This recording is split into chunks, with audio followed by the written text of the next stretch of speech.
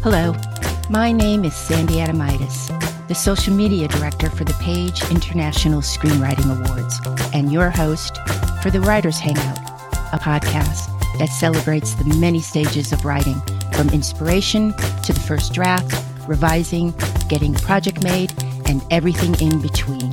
We'll talk to the best and the brightest in the entertainment industry and create a space where you can hang out, learn from the pros, and have fun. Hey, writers, you are going to love today's episode because I interview screenwriter Matias Caruso, who lives in Argentina. Matias taught himself English and how to write screenplays.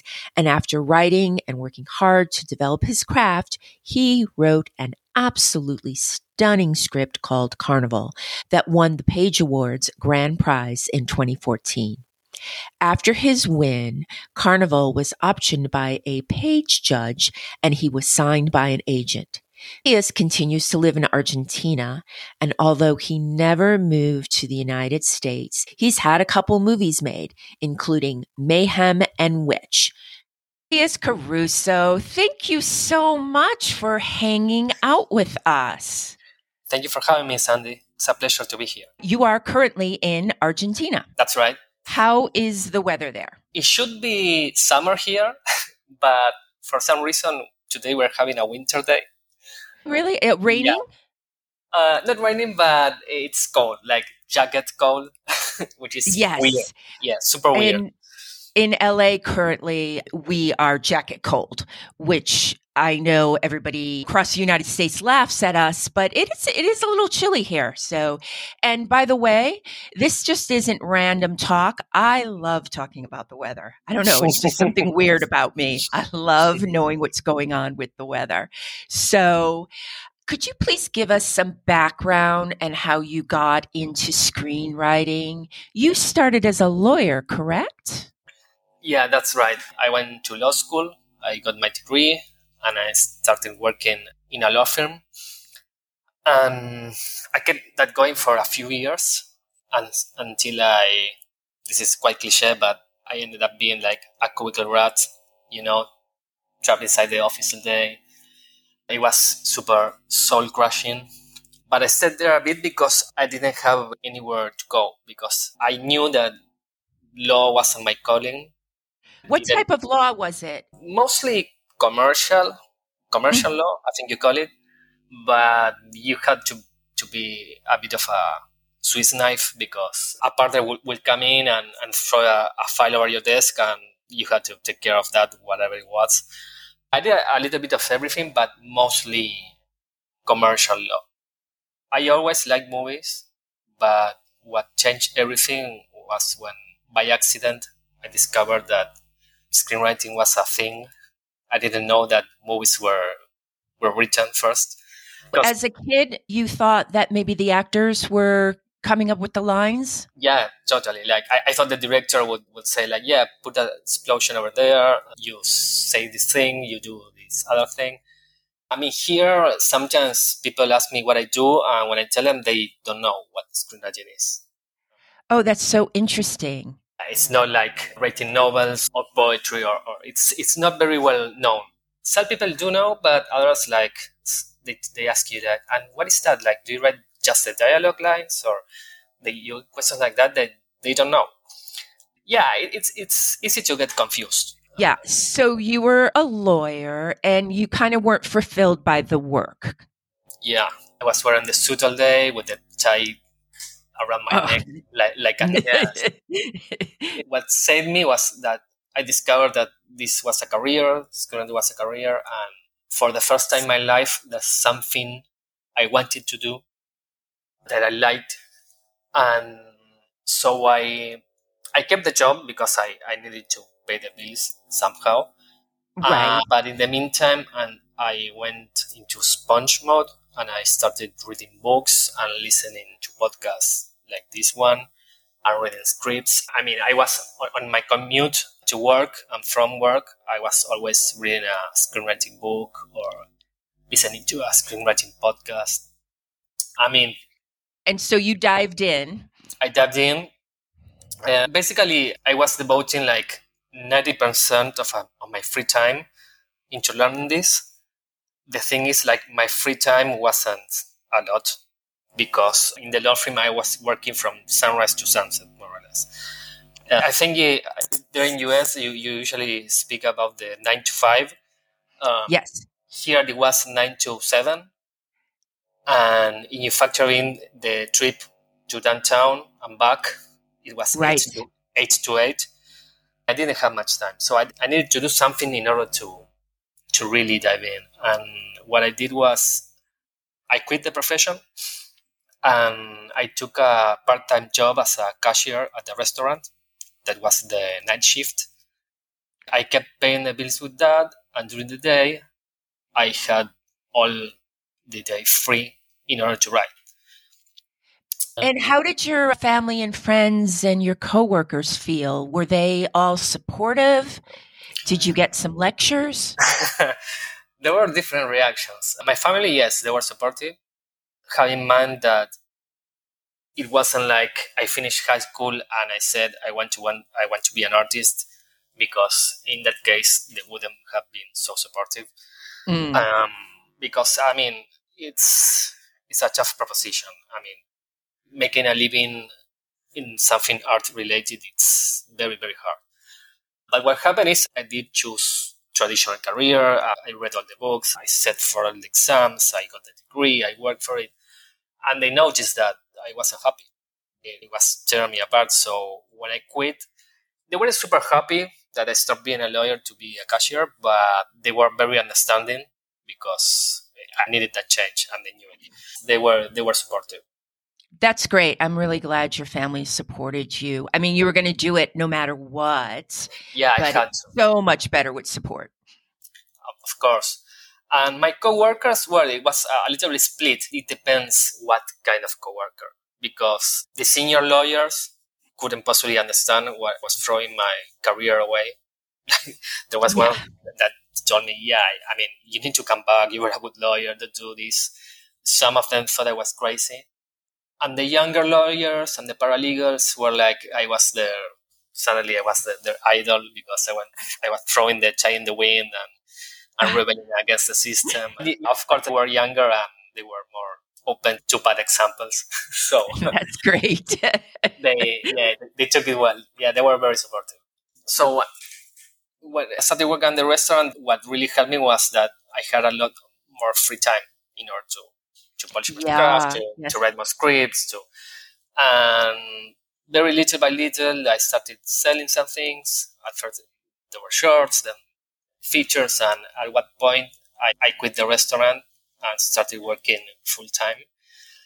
But from the day I discovered that screenwriting was a career and I wanted that, to the day I actually started making a living at it, 11 years passed. So it was a very long journey.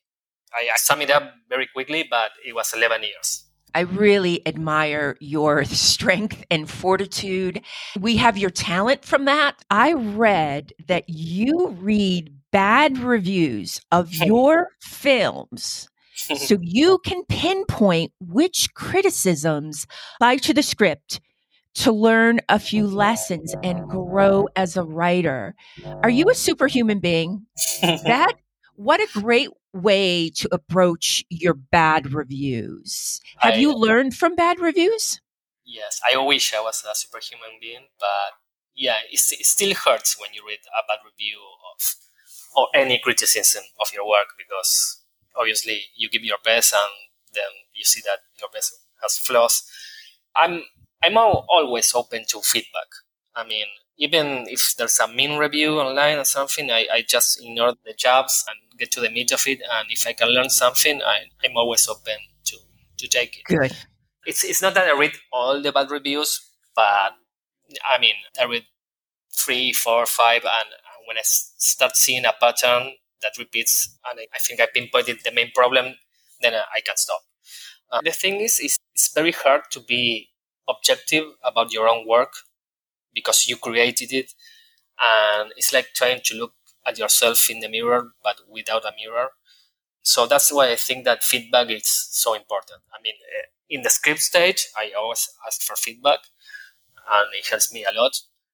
And once a movie comes out, I'm also interested in hearing feedback from reviewers, from whoever. Can you please tell us what happened with your Page Award-winning script, Carnival? It was optioned by a producer that I met through the contest. And this producer, he had feedback, he had notes. We did a lot of drafts. And when it was ready, he took it to the main agencies. These agencies started reading the script in order to match it with a director of the roster. And they also noticed that I had a manager at the time, but I didn't have an agent. So I got meetings with all the main agencies. Great. You met with all the major agencies. What did you Yeah, look for? What did you look for when you wanted an agent? Was there certain things you were looking for? that was a factor, but when you talk to an agent or a manager and you're considering signing with them, you're thinking of your career as a whole. I mean, that includes the current script, but you're also thinking on what they can do for you long term. I focus more on the bigger ones because they have more reach, they have more information about what jobs are floating around. But there's not much you can do. You need to feel them, how you jive on the call or on the Zoom. That's also important. How do you feel about the particular rep? The company is one thing, but the manager or agent that's going to rep you, it's another thing. Now, if I find a rep, I stick with them for the rest of my career, correct? No. I wish. He used to think exactly the same. Before having my first rep, it was my dream that I would find one and never let go, But no, it's not like that. I mean, every rep writer I know, they are not with their first manager or first agent. They all have been shifting around quite a bit. I'm now on my fourth manager and on my second set of agents. And every now and then you find someone who, you hear some veteran writer who met his manager like 20 years ago and they're still with them. It can happen. Just like it can happen that someone married their high school sweetheart. But Right. it's the exception, not the rule. I wanted to talk about Mayhem, your movie Mayhem. It's such a fun, wild ride. How did you come up with that idea? And what was the writing process like? Can you tell us about Mayhem? Yeah, sure. I told you the background already that inspired it. I was a lawyer working full time. I hated my job. I hated my life. I wanted to write about that, but that was something that's important to me, but that's something that people wouldn't pay money to watch. You wanted to talk about the politics of a workplace?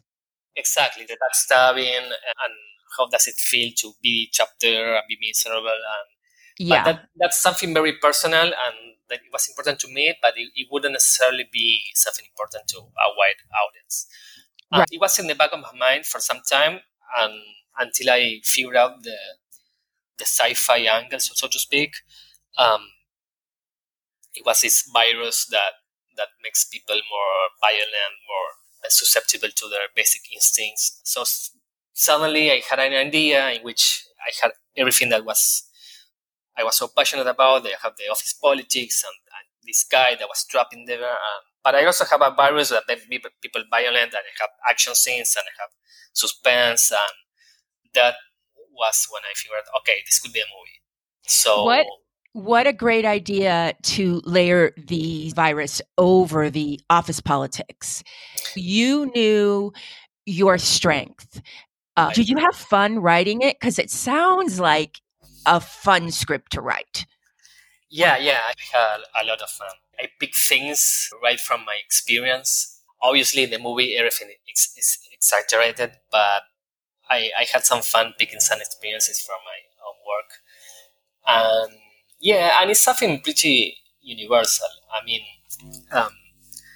if you talk to the director of the movie and you ask him why did you respond to that script, he has a very similar story. He was also trapped in some cubicle job, and when this script landed on his desk, he felt so identified with the situation. It's something that many people go through.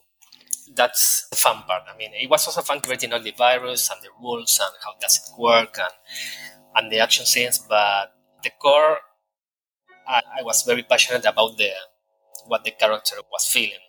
And I think that's why this was the first script that got me noticed. Because before this, I don't have anything. This is the script that got me my first contest win, even before Page. It got me a honorable mention in another contest and my first manager. Oh, congratulations on that. And I think we can see it streaming in the United States. I think it's on Sling currently, or probably Amazon Prime. Yeah, so go watch it. Yeah, I think it's on Amazon Prime. I can't watch it from here because it's not available. It's in Amazon, but not a subscription service, but the other one when you pay for each movie individually. Right, yeah. Hey, can you share the best screenwriting advice that you were given and the best screenwriting advice you ever read? I can't recall who told me. It's quite cliche, so I'm guessing the listeners of the podcast already heard this, but I still think it's one of the best pieces of advice. Someone told me it's a marathon, not a sprint, which is a good mentality to have, because it happened to me as well. I mean, sometimes as aspiring writers, you are very eager to get to that first break, that first thing, that first sale, or that first agent or whatever. And instead of thinking, okay, I'm going to write this script in order to sell it or in order to get a manager, what you should be thinking is, I'm going to devote 5 years of my life in order to study and get better at a career that's one of the most difficult in the world. I think that's the right mentality. Not thinking about one script or your next script, but thinking as your career as a whole. I mean, yes, be ready to accept that your first maybe 10 screenplays won't earn you any money, but they will earn you experience. I think that's the right mentality to have. Oh, I really like that. Yeah, if you have the right mentality, everything stems from that. All good habits fan out from that core principle. If you are very eager and too hurried to get to that first break, then you won't put in the necessary work in order to get better. And you have to like it, because since it's just a long road. Yeah, that's the best I heard. And the best I read, I can't pinpoint one piece of advice. I have one website to recommend. It's called wordplayer.com, and it's run by Terry Rossio, who's the screenwriter of Oh, yes. I know exactly what you're talking about, and I'm going to put a link in our show notes. Yeah, when I started out, it was there. So, and what they have is they have a columns section, and Terry Rossio writes many columns, and in each column he tackles one aspect of the craft and sometimes the business. Yes. It's a bit dated right now since the site is so old, but I still think that's one of the best things that an aspiring screenwriter can read. Yes, I agree 100%. Terry was one of the first successful writers to kind of get out there and start rolling up his sleeves and giving back to the writing community. Yeah, he did. Is there anything that he said, or did you just want to point out the website for people to check? Yeah, I mean, all the columns are great, but the ones he talks about the craft, they are very specific, and he tackles some specific issues that you don't see usually in screenwriting books. I mean, there are good screenwriting books out there that, at least that I liked, but they give you general guidelines, and Terry goes really specific. Yes. Like, he has a column that talks about point of view, for example. He even does this analogy, like this metaphor of, he says that when you're writing a script, you have to imagine a parrot. This parrot has has a camera strapped under its belly. So when you're writing a scene about your protagonist, the parrot is flying over there, shooting the scene with his cam. He calls the parrot cam. And when you catch away to another character that's not the protagonist, the parrot must fly over there to capture that scene. And what he says is that you need a parrot that's well rested, that you can have your parrot flying around all over the place. He's the first one that introduced me to the concept of the point of view restriction, that you have a protagonist and you make sure he's likable. And once you have that and your audience, your reader are rooting for your protagonist and they care about their goal, you need to stick with the protagonist. But if you introduce your protagonist and then you go around and spend time with other characters that have nothing to do, like the reader is gonna start thinking like, why am I seeing this? What does it have to do? Yeah. It's a temptation because if you can write scenes from everyone's point of view, it's easier to write the exposition, to explain the rules and everything. But you need to keep track that your reader cares about your protagonist. So that's why you need a parrot that's well rested and not flying around too much. But obviously, if you read the column, Terry explained it much better than me. I really like that. And I think we found the title of the episode is to The Well-Rested Parrot. I like that. The parrot episode. Hey, any thoughts for screenwriters breaking into the business, especially those not living in LA? Do you have any final thoughts or anything you can share? If you can move to LA and if you want to do it, I think it's an advantage, but it's not a requisite. I've been working full time as a writer for like 6-7 years maybe, and I can do it from outside LA, so it's not a requisite. I don't know if you want to write Marvel movies and Star Wars movies and be a super high-end screenwriter, maybe the requisites are different for that point. I don't know. But as a middle class screenwriter, I mean, you can do it from anywhere in the world. Yes. If you do move, we will have more networking opportunities, and of course, it's better. But my advice would be, don't move until you have a certain level of skill. I mean, in order to write one good screenplay, first you need to write like 20 bad ones, or 15 or 10, it depends on the writer. Mm-hmm. But getting those bad specs out of your system, it takes time. So that's more important than moving to LA. I mean, because sometimes I hear of writers that they are starting out and they move and they go to LA, and maybe in LA everything's more expensive than their hometown, and so they need to get a job that they work more hours and they are spending less time writing.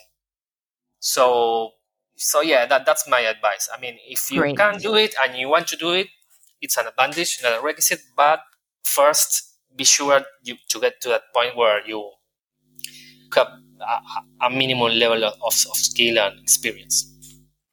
Right. Thank you so much for answering all those questions, but I have one more thing for you.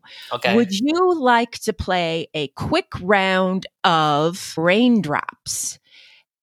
What's that? Raindrops is a fast-paced Q&A with questions only a writer can answer, and you have a minute to answer 15 questions. Okay. I can play on one condition. If I suck, you promise to edit it out. Okay. It's a deal. Okay. I'm going to set the timer. When writing, music on or off? On. If you're reading a hard copy of a script, one Brad or two? I don't care. Whiteboard or legal pad? None of them. Favorite snack while writing? Coffee. Do you come up with a script title at the beginning or the end? Whenever I can. Writing at home, PJs, sweats, or clothes?